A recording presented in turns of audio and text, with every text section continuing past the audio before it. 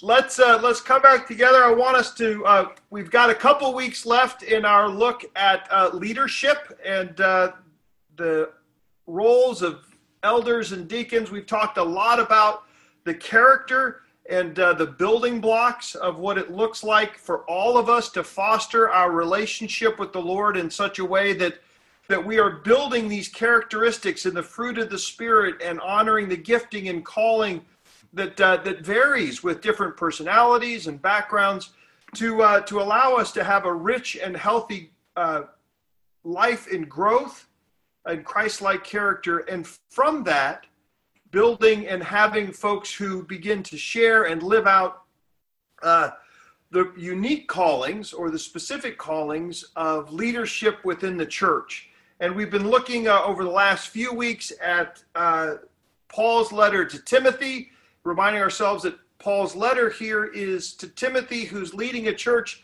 that, like all of our churches, has good days and bad days, differences and disagreements, and how it is that in the midst of that, leadership is encouraged with those things that are fundamental in such a way that the entire body of Christ and the community in which it lives are impacted by the nature and quality of Christ-like character, of embracing 1 Corinthians 13 and Galatians fruit of the Spirit. Today, I'm really excited because we're going to talk about deacons, and I just really have a heart for the ministry and the calling of deacons. And so I want to put the text in front of us. This morning, I'll be reading from the New Testament for everyone, so it'll be a little different than your ESV translation, and I'll actually be reading 1 Timothy 3, 8 through 13, which focuses more on the deacons in 1 Timothy. So 1 Timothy 3, 8 through 13. Hear now God's word. In the same way, deacons must be serious-minded, not the sort of people who say one thing today and another tomorrow, not heavy drinkers, not eager for shameful gain. They must hold on to the mystery of the faith with a pure conscience. They must first be tested, then, when they have been found without reproach, may serve as deacons. The women folk, too, should be serious-minded, not slanderers, but temperate and faithful in all things. Deacons should have only one wife and should be well charged of their children and their household. Those who serve well as deacons, you see, gain a good platform for themselves to speak out boldly the faith which is in King Jesus. Let me pray. Heavenly Father, we thank you that it is your word, and we pray that you would, as you always do in the teaching of your word, bless it. We pray that people would again be encouraged, Lord, of the great hope of what it means to be holy and set apart, what it means to be your hands and feet. We thank you for this in Jesus' name. Amen. So if you'll notice in your worship folder, if you have it, there's a wonderful quote from C.S. Lewis, which says this: "How little people know who think that holiness is dull. When one meets the real thing, it is irresistible. Even if 10% of the world's population had it, would not the whole world be converted and happy before year's end?" C.S. Lewis is reflecting and encouraging this idea that real holiness, set apart for the purposes of God, is and always is attractive. It gathers in particularly those who are most in need and those who feel most vulnerable. It is from the very beginning God's covenant purposes with Abraham and his family for them to be holy, set apart. And part of their holiness is wrapped around this important encouragement and direction that they will be a blessing to all the nations, that the impact of having that unique relationship with God is such that they will then become a blessing to all the nations.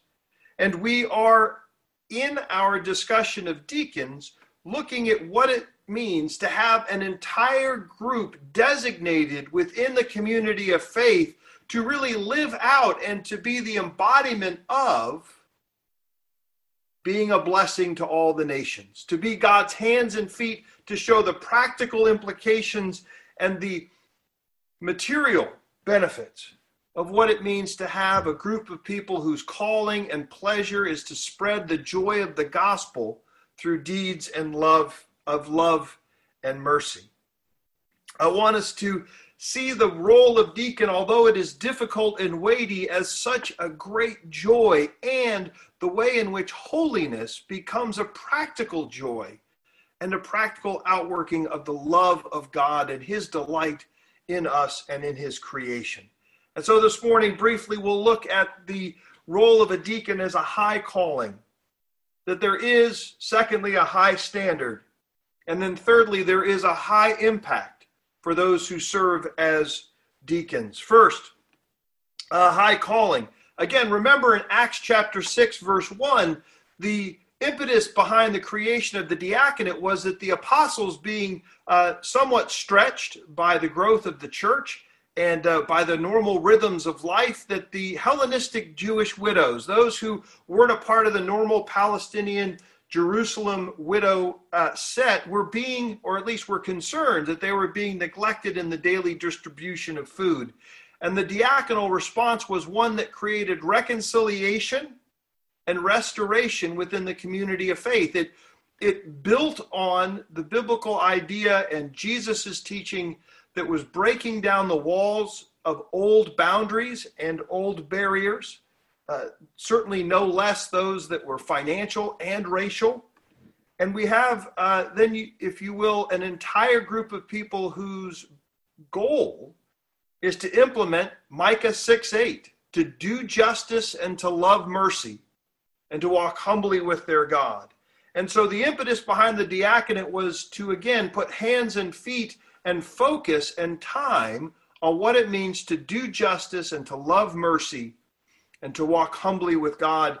Because as we know, Jesus models the humility of service for those who are most at need in his ministry, and which, of course, are all of us. But it is from that amazing and wonderful opportunity, though one that brought up by a conflict, that we have the deacon's initial calling.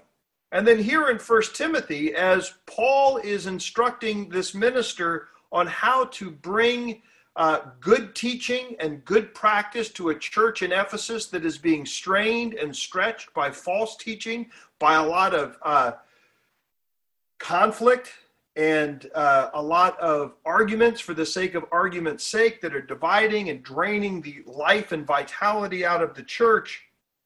We see in chapter 3, verses 9 and 13, that the deacons have a high calling, first in verse 9, to be those that will uphold the mystery of the faith with a pure conscience. Now, that may seem a little mysterious, but I want to encourage you, if you will, just go ahead and look at chapter 3, verses 14 through 16, and we see that Paul unpacks this idea of the mystery of the faith. Verse 16, indeed, the mystery of godliness is certainly great. And then there's this wonderful poem that he was revealed in the flesh, reflecting on Christ's incarnation, vindicated in the spirit, reflecting the resurrection and God's vindication of Christ in his ministry in the resurrection by the power of the Spirit. His appearance to angels, and again, it's a little bit of a question there as to whether or not that's heavenly angels or the apostles who become his messengers. The Greek word there is for those who bring who are messengers. Announced to the Gentiles, which of course is Paul's ministry, was believed in the world, and was taken up in glory. And so these are mysterious things, how they can all be true, and particularly in a Greek worldview where the spirit and the physical are separated and not seen in any way as a pleasant, designed to be together, unified whole, but wrestling with this spiritual and physical conflict And here is this hymn saying that the mystery of the faith is these things are brought together, that the richness of that is witnessed by both angels, whether, again, heavenly angels to be sure, but also those called to be the apostles who saw him in the resurrected flesh and spoke about him, and to this day minister in his name. And as the gospel then transcends the lines of old Jewish ethnic and religious parameters and becomes all that the promise of Abraham was meant to be in the wider world to all nations. And so deacons are going to have this ability in their ministry to speak of these things and to hold these great truths together. Clearly, Stephen does it well, at least well enough to get stoned, because whatever he's saying is clearly challenging the people of his day enough to where it elicited a pretty strong response. And then if you jump back up a little bit looking at verse 13, and again, some of the translations, the ESV kind of masks this, which may be because we're concerned about having deacons preaching, so we're trying to keep the roles distinct, but Paul seems less interested in our distinctions. Paul says, those who were serve well as deacons, you see, gain a good platform for themselves to speak out boldly in the faith which is in King Jesus. There's something about the way in which the deeds of love and mercy, the role of the diaconate in unpacking Micah 6:8 for us, in being the means of our reconciliation and restoration with one another in our community, to be the hands and feet of the promise of Ezekiel and the calling of Jeremiah to be a blessing to the cities in which we are placed by our Lord and Savior. When we do that well inside the community of faith and to those around us, that it provides amazing opportunities to share the good news of the gospel, to give testimony to the hope that is within us. And there is something inherent in the diaconal calling and role and gifting that Paul says will give us regular opportunities to speak of where we have the generosity, the love, the compassion, the gentleness, the kindness, the willingness to share resources that seem to be limited in a generous way. Those things open opportunities to share the good news and the mystery of the faith of who Christ is. And so it is a high calling to be those who are both working for justice and mercy and to walk humbly with our God, but also those who, because of that, will have opportunity to speak of the gospel to those gathered around by their ministry. This, of course, again, allows them to follow in the feet and the footsteps of our Savior. Again, he is both the model, but also the strength. It is, again, in the middle of Easter season where we rejoice in the strength and power that Christ gives us because of his accomplished work, because he did take the burden of sin and death off our shoulders at the cross, because it is the faith in him and not our own efforts that we know that the work we do in caring for one another, modeled so well by deacons, is not an effort to make our God like us, but is because we have been made like our God. We can delight in serving and act like him. Of course, there is a high standard. This is not a high standard to earn the office, but it is a high standard of looking at the life of a believer who is growing in Christ and to a certain degree where their maturity level is, because the weight is high. And it will press on any cracks and stresses in our relationship with God and with one another. And so Paul goes through a list here that certainly holds the role of deacon up to the same standards spiritually and maturity-wise as those of elders. And so we see that their words matter. Self-control continues to be important. not greedy. Again, given the role of interacting with those who are oftentimes financially at risk and needy, perhaps not wise in the way that money is used, all of the power and all of the wisdom of Proverbs about how to deal wisely and lovingly and generously with those, not using the worldly standards of, if you're not smart enough to know what's going on, don't sign on the dotted line, but the gracious love of Christ that does not take advantage of those who perhaps are less wise as we care for and encourage. It is a temptation in diaconal roles at times, Paul says, to perhaps use those funds unwisely or unfairly.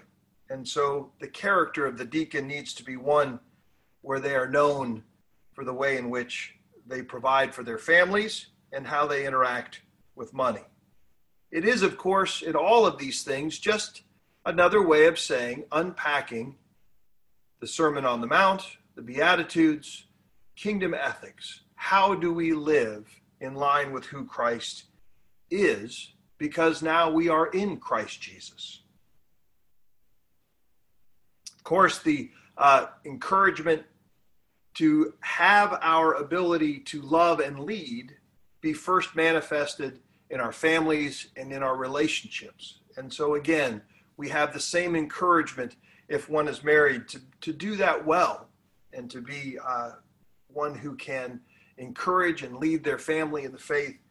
Again, I want to say here that there is a way in which we need to think about how our misunderstanding of holiness and our perceived perception that it means holy people don't make mistakes, as opposed to holy people are set to do a different task.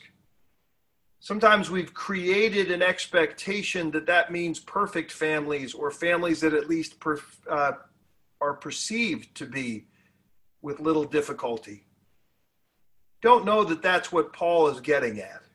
Families will have difficulties. Children will grow up and wrestle with the faith their own way, or go through life's challenges.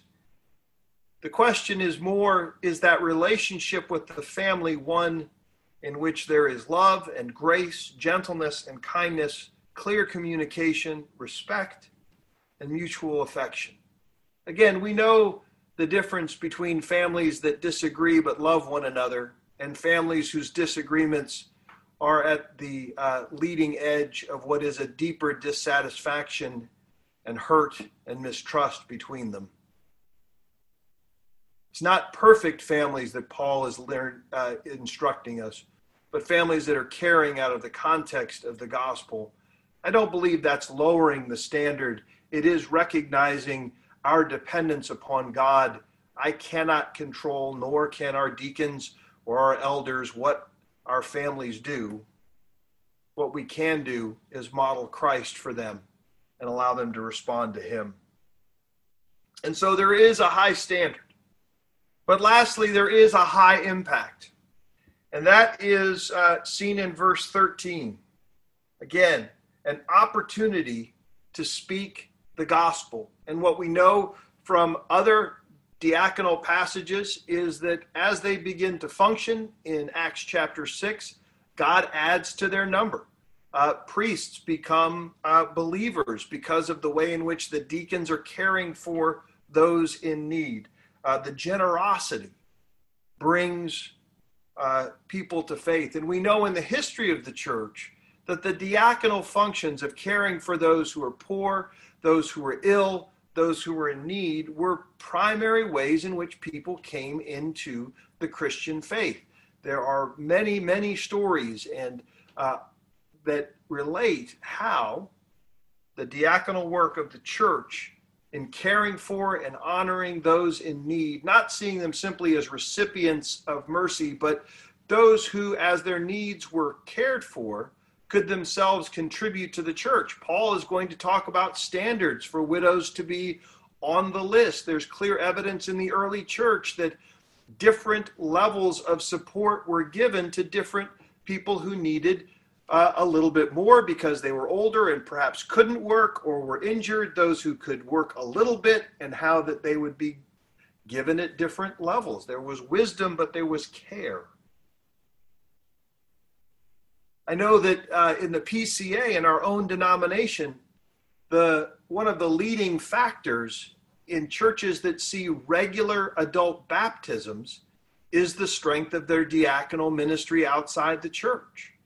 That many churches can grow, in fact, and become very large, but those churches which have the highest percentage and rate of adult conversions, not simply church size, but conversions, are those who have diaconal ministries that permeate the community around them, are drawing people to faith.